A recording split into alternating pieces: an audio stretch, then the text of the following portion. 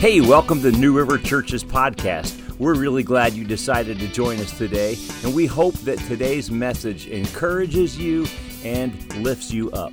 If you're looking for some more information about New River Church, just check us out at newriverchurch.org.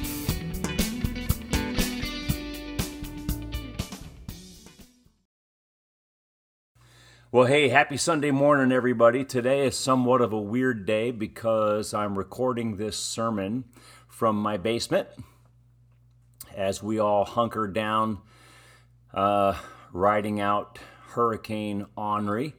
And I'm so sorry we had to cancel our service this morning. I tell you what, I'm really bummed, especially as I look out my window and all I see is a rainy day. But I hope that you are doing well, and I pray that God blesses you today, and I pray that this message comes through just fine, even though we're recording it in my basement. Let's pray, and then we're going to get into the Word. Today is Hebrews chapter 12, so we literally have today and next week, and then we finish this series in Hebrews, and it has been such an awesome summer.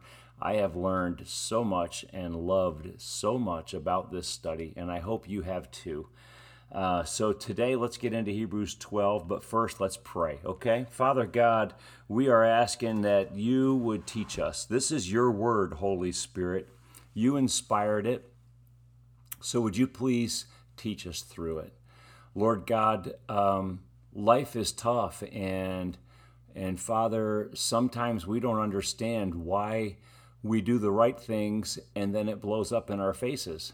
I just ask that today, God, you would teach us and train us and mature us and do in us, Lord, what you want to do. In Jesus' name I pray, amen. All right, so our memory verse is Hebrews 10, 35 and 36. It says, "So do not throw away your confidence. It will be richly rewarded." You need to persevere so that when you have done the will of God, you will receive what he has promised. That's awesome.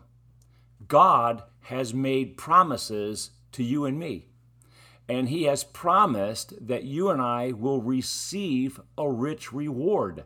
What is that rich reward? Today, we get to it in Hebrews chapter 12, and I'm so stoked to share it with you. So let's just dive right in, okay? Hebrews 12, I'm going to start with verse 4. This is where we pick up from last Sunday, and it goes like this. "In your struggle against sin, you have not yet resisted to the point of shedding your blood, and you have forgotten that word of encouragement that addresses you as sons. My son, do not make light of the Lord's discipline, and do not lose heart when he rebukes you, because the Lord disciplines those he loves, and he punishes everyone he accepts as a son. Endure hardship as a discipline. God is treating you as sons. For what son is not disciplined by his father? If you are not disciplined, and everyone undergoes discipline, then you are illegitimate children and not true sons. Moreover, we have all had human fathers who disciplined us, and we respected them for it. How much more should we submit to the Father of our spirits and live? Our fathers disciplined us for a little while as they thought best, but God disciplines us for our good, that we may share in his holiness. No discipline seems pleasant at the time, but painful. Later on, however, it produces a harvest of righteousness and peace for those who have been trained by it. Therefore, strengthen your feeble arms and your weak knees. Make level paths for your feet, so that the lame may not be disabled, but rather healed. Make every effort to live in peace with all men and to be holy. Without holiness, no one will see the Lord. See to it that no one misses the grace of God, and that no bitter root grows up to cause trouble and defile many. See that no one is sexually immoral or is godless like Esau, who for a single meal sold his inheritance rights as the oldest son. Afterward, as you know, when he wanted to inherit this blessing, he was rejected. He could bring about no change of mind, though he sought the blessing with tears. So, what was that about a rich reward? Did somebody say something about a rich reward? Yes, we did. So why are we talking about discipline? Well, the rich reward is actually found here, and it sets up the end of the chapter. And so it's important for us to look at it. The rich reward is found in verses 10 and 14 of the verses that we just read. Look at verse 10. Verse 10 says that God disciplines us for our own good, that we may share in his holiness. That's key.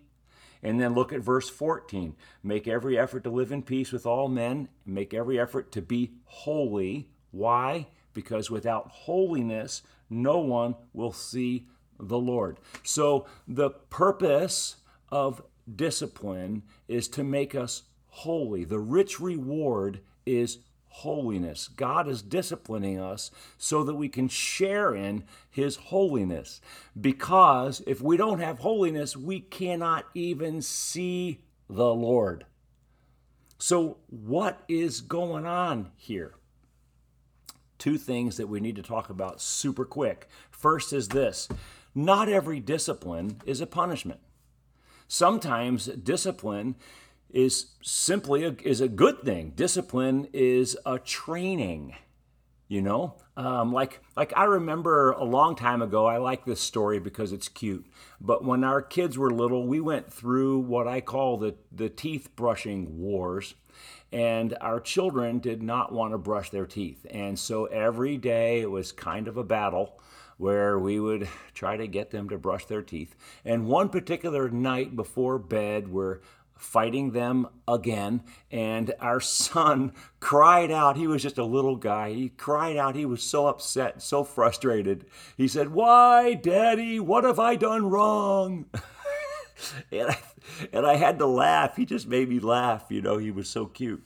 I was like, "Buddy, you haven't done anything wrong. Like, I'm not punishing you by making you brush your teeth. See, I'm disciplining you. I'm training you." And that's the kind of discipline that's being talked about here. It's a training. It's not a punishment. It's a training. He's disciplining us through hardship so that we can share in his holiness. Another example is, I just saw, you've probably seen it, this Olympic wrestler, her first name is Tamira, and she won the gold medal for female wrestling at the Olympics this summer. And if you've seen her interviews, she's the reason why we have the Olympics. Honestly, she is. She's so inspirational. She's there with an American flag draped over her shoulders, and she's laughing and crying at the same time because she's so filled with joy. And she's thanking God, and she thanks her husband, and she thanks her family and her friends who have supported her through all of the years of hard training and all of the discipline that she had to go through in order to win the gold medal. But now she's got the gold medal in her hand, and all of that discipline has paid off, right? That's what discipline does. That's this kind of discipline. It's the kind of discipline that trains you so that you can get the gold medal. And what's the gold medal? Well, the gold medal is holiness. It's holiness. Go back to verse 10. He says, God disciplines us for our own good. Why? So that we might share in his holiness. And how does he discipline us? Verse 7 says, endure hardship as discipline. You catch that? So the discipline that is being used to train you for holiness is hardship. So what kind of hardship? It's important to understand that because sometimes hardship comes in our lives simply because we were boneheads and we did something wrong and now we suffer for it, right? I mean, hey, come on, we've all been there. I know that I have suffered the consequences. I have caused a lot of hardship in my life simply because I've made dumb choices. That's not the kind of hardship that's being talked about in Hebrews 12. We get a clue as to what the hardship is by looking at the word endure. Do you see that in verse 7? It says, endure hardship as discipline. That word endure is actually used 2 other times in Hebrews chapter 12. In the first 6 verses. You see where in verse 2 it says that Jesus endured the cross. And then you see in verse 3 or verse 4, I think it is, where Jesus endured opposition from sinful men. So Jesus endured the hardship that Jesus endured came to him because he was being faithful to God. And that is something really hard for us to wrap our minds around because we think that, obviously, if I do something wrong, I should pay for that. But if I do something right, I should be rewarded for that.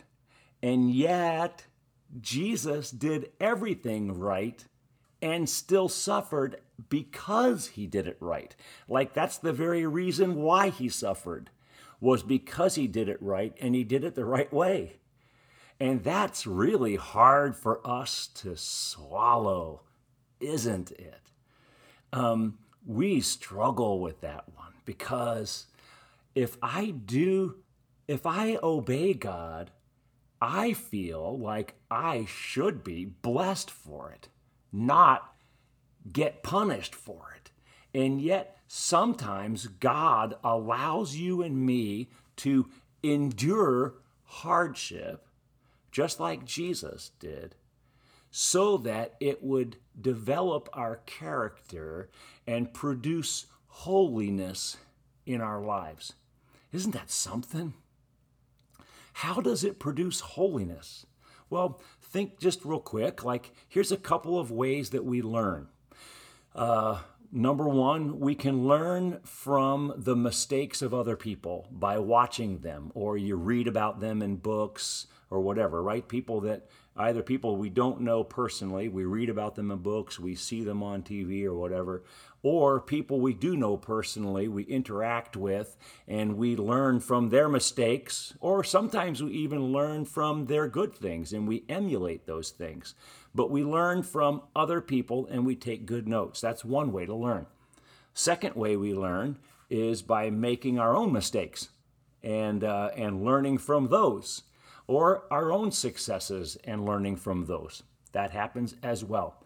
The third way that we learn is this: by doing the right thing, doing the right way, and suffering because of it.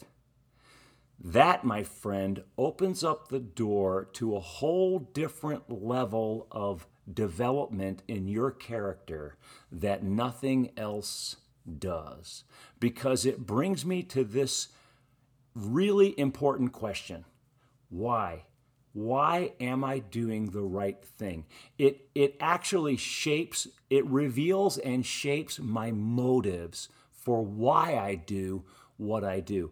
Am I doing the right thing because it's the right thing to do? Or am I doing it because I'm hoping I get a reward? I'm doing it because I want the benefits of it. Do you see how the one is actually more altruistic in a good way? Like the one is actually a deeper level of good. I'm doing it because it's the right thing to do, not just because I'm hoping to get benefits for it. And this is what God is trying to work in you and me. He doesn't want you to do the right thing simply because he tells you to do it. He doesn't want you to do the right thing simply because you're going to get blessed for it. He wants you to do the right thing because it's the right thing.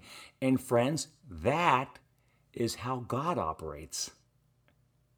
And this is what Hebrews 12 is saying. God disciplines us so that we might share in his holiness. What does that mean? God's holiness is the very nature of God. It's what makes part of what makes God God. It's certainly what makes everything about God so good. Like his holiness is what makes everything else good. Like he's faithful, and his faithfulness is good because he's holy. And God is loving, he is love, and his love is good because he's holy. And we can trust God because he's holy. You know, everything about God is so good because he's so holy. And his holiness is the one thing you aren't going to ever change from him. It's the thing we love the most about God, but it's also the thing about God, quite honestly, that stands most in the way of our knowing God. Because you and I are not holy, aren't we? We're mixed up and tainted and twisted, and we lack integrity. And even on our best days, we're not perfect. And yet, how can we possibly know God and be in relationship with God if he's holy and we are not? Well, the answer is God has to produce holiness in you and me. And part of producing holiness in you and me comes in two ways. The first thing that Jesus does is he offers us forgiveness for our sins, complete forgiveness. Actually, this goes back to Hebrews 10, verse 14. Hebrews 10:14 talks about Jesus and how he has perfected forever those of us who are being made holy. We're perfect and yet being made holy. And so step one, Jesus comes in, his blood comes in to your life and mine. When you ask him to forgive you of your sins, Jesus washes them away completely, cleanses them, forgives them, buries them, throws them out, they're gone. He declares you are perfect, not because you're perfect, but because he declares it, because his blood forgives your sins and pays for them and makes you completely righteous before God. Step one. Step two, you still have a lot of growing up to do, and I do too. I'm not just pointing the finger. I mean, we have a lot of growing up to do. How does that happen? We have to be made holy. Well, God puts you and me through discipline in order to produce holiness in our lives. And that discipline often comes at the hands of suffering, hardship. And that suffering, hardship often comes because you have done the right thing in the right way and suffered for it, just like Jesus did. And in doing that, you're becoming more and more and more like Jesus. And the good news there is, if you are like Jesus, now you are positioned to enjoy the rich reward that he is promising us, which is next in Hebrews chapter 12. Take a look at it. Hebrews 12, we're starting at verse 18. He says, "You have not come to a mountain that can be touched and that is burning with fire, to darkness, gloom, and storm, to a trumpet blast, or to such a voice speaking words, so that those who heard it begged that no further word be spoken to them, because they could not bear what was commanded. If even an animal touches the mountain," this was the command, "it must be stoned." The sight was so terrifying that Moses said, "I am trembling with fear." Verse 22, "But you have come to Mount Zion, to the heavenly Jerusalem, the city of the living God. You have come to thousands upon thousands of angels in joyful assembly, to the church of the firstborn whose names are written in heaven. You have come to God, the judge of all men, to the spirits of righteous men made perfect, to Jesus, the mediator of a new covenant, and to the sprinkled blood that speaks a better word than the blood of Abel. Now see to it that you do not refuse him who speaks. If they did not escape when they refused him who warned them on earth, how much less will we if we turn away from him who warns us from heaven? At that time, his voice shook the earth, but now he has promised, hey, once more, I will shake not only the earth, but also the heavens. The words once more indicate the removing of what can be shaken. That is, the created things, so that what cannot be shaken may remain. Therefore, since we are receiving a kingdom that cannot be shaken, let us be thankful, and so worship God acceptably with reverence and awe, for our God is a consuming fire. Whoa, I love that. Love that. Our God's a consuming fire, so worship him with reverence and awe. He is so awesome.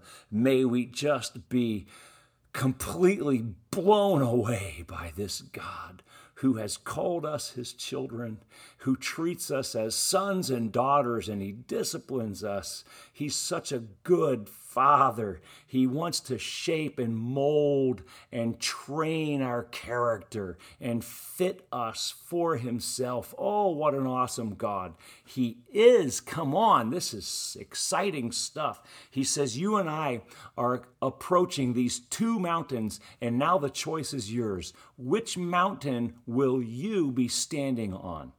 This is what he's saying as he comes to a close in Hebrews 12. Now, what are these two mountains? Okay, remember that Hebrews was first preached to a group of Jews. So all of these images are important to Jews, but not so much to you and me. We need to have some explanation. These two mountains he's referring to, one is Mount Sinai, and the other is Mount Zion. These are two very important figures in Jewish history.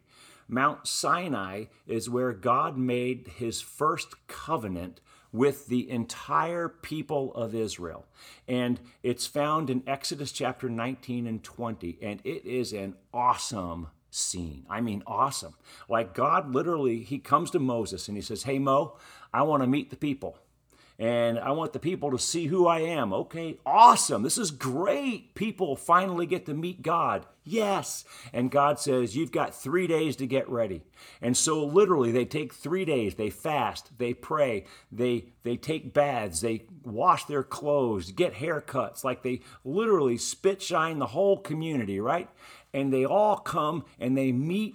They come to the foot of Mount Sinai, and God says, hey, listen, don't cross this line. Anybody that crosses this line, hey, even if it's an animal, I don't care if your sheep crosses this line. You cross this line, you're dead. So everybody stays across that. I mean, who's going to cross that line? Right? So they're all standing there. This is how this begins. And then God shows up. And I mean, it is awesome. It is words can't even describe. You've got trumpet blast, earthquake, thick black billowing smoke coming off the mountain. It's shaking. It's awesome. It's fearsome. And the people literally are shaking in their boots. And they don't even want to see God. They don't even want to talk to God. They're like, Moses, you talk to him. We can't. You talk. Even Moses is terrified at the sight, okay? This is what happens on Mount Sinai. Now, the pastor of Hebrews contrasts that with Mount Zion. Mount Zion is another word for the city of Jerusalem. They're the same place, Mount Zion and Jerusalem. Okay? Mount Zion, this is where Jesus was crucified. This is where he hung on the cross and his blood was shed. And he paid for the sins of humanity. This is why verse 24 says that Jesus' blood speaks a better word than the blood of Abel. This is a reference back to the first two sons of Adam and Eve, Cain and Abel. And you maybe know the story. Cain murdered his brother Abel in cold blood. And God told Cain, he said, hey, your brother's blood cries out to me from the ground. It's speaking to God. And here the pastor of Hebrews, he says that Jesus' blood speaks a better word. Why? Because the blood of Abel cried out for justice, but the blood of Jesus cries out for forgiveness. Oh, come on. That's good, my friends. The blood of Abel cries out for justice. The blood of Jesus cries out for forgiveness. And the pastor of Hebrews says that the blood of Jesus speaks a better word than the blood of Abel. And this Mount Zion, think about it, it could not be more different than Mount Sinai. Mount Sinai is frightening. Mount Zion is festive. You've got angels dancing in joy and saints singing. And like it's the church of the firstborn, he calls it. Like it's a party on Mount Zion because the blood of Jesus has forgiven, has covered all of these people involved on Mount Zion. Both mountains experience God. One is terrifying, the other is triumphant. One, you don't even really want to get close to God. There he is, but I don't want to get close to him. The other one, Mount Zion, not only do I want to get close to God, but like I can't wait to know him better. You know, we celebrate him. And the pastor of Hebrews says, the choice is now yours. Which mountain would you like to be a part of? He comes to verse 25 and he says, see to it that you don't refuse the one who is speaking. Does this ring any bells? I hope it does, because that takes us right back to the very beginning of Hebrews. Remember our very first message in Hebrews. A long time ago now, it seems. Hebrews chapter 1, verse 1, verses 1 and 2, where in the past God spoke in all these different ways, but now he has spoken to us through his Son. And the whole point is that Jesus, the Son of God, is speaking to us. Will we listen to him? And now we come to the end of the sermon in Hebrews 12, and he brings us back to the same thought. Jesus is speaking. See to it that you don't miss it, that you don't refuse him who is speaking. Why? Because what Jesus has done will determine which mountain you're standing on. Will you be standing on Mount Sinai, shaking in your boots, terrified by the awesomeness and the judgment of God? Or will you be dancing on Mount Zion, enjoying and celebrating the presence of God for all of eternity? Which one will you do? Well, the answer is you need to listen to Jesus. Are you listening to him? Because Jesus is talking. See, Jesus, the message that he's given us all through Hebrews is that Jesus is the only one qualified who can introduce you to God. You know how, this brings us to a good news, bad news scenario. The good news is this: everybody meets God. You know your friends that say all roads lead to heaven? They're partly right. All roads truly do lead to the very presence, the throne of the God of the universe. However, the bad news is it's not going to be pleasant for everyone. For some, it will be a day of rich reward, as Mount Zion depicts, a day of dancing and celebration and joy. For many others, it will be a day of doom and gloom, like Mount Sinai depicts.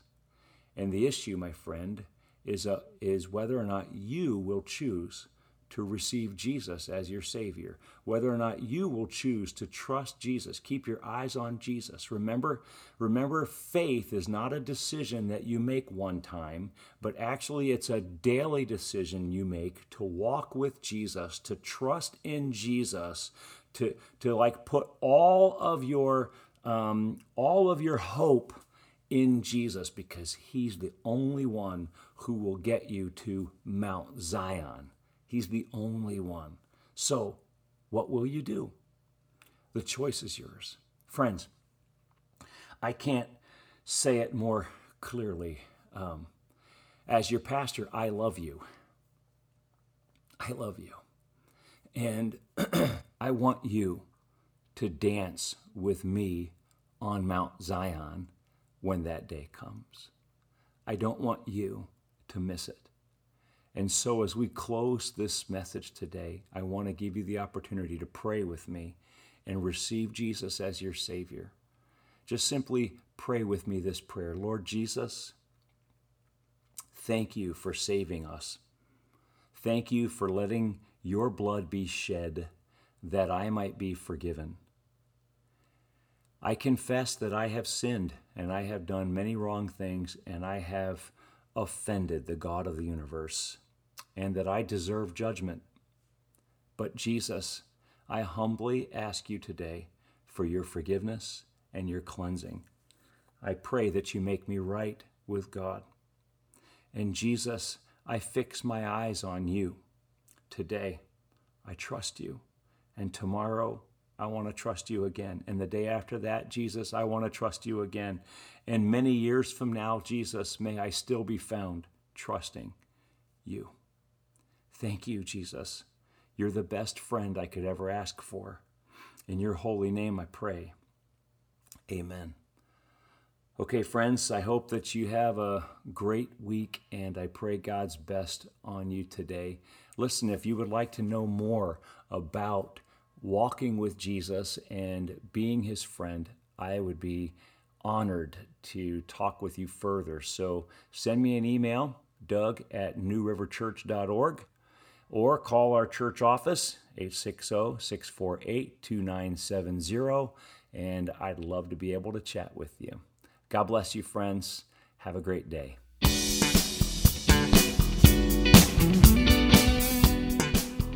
Thanks for listening today.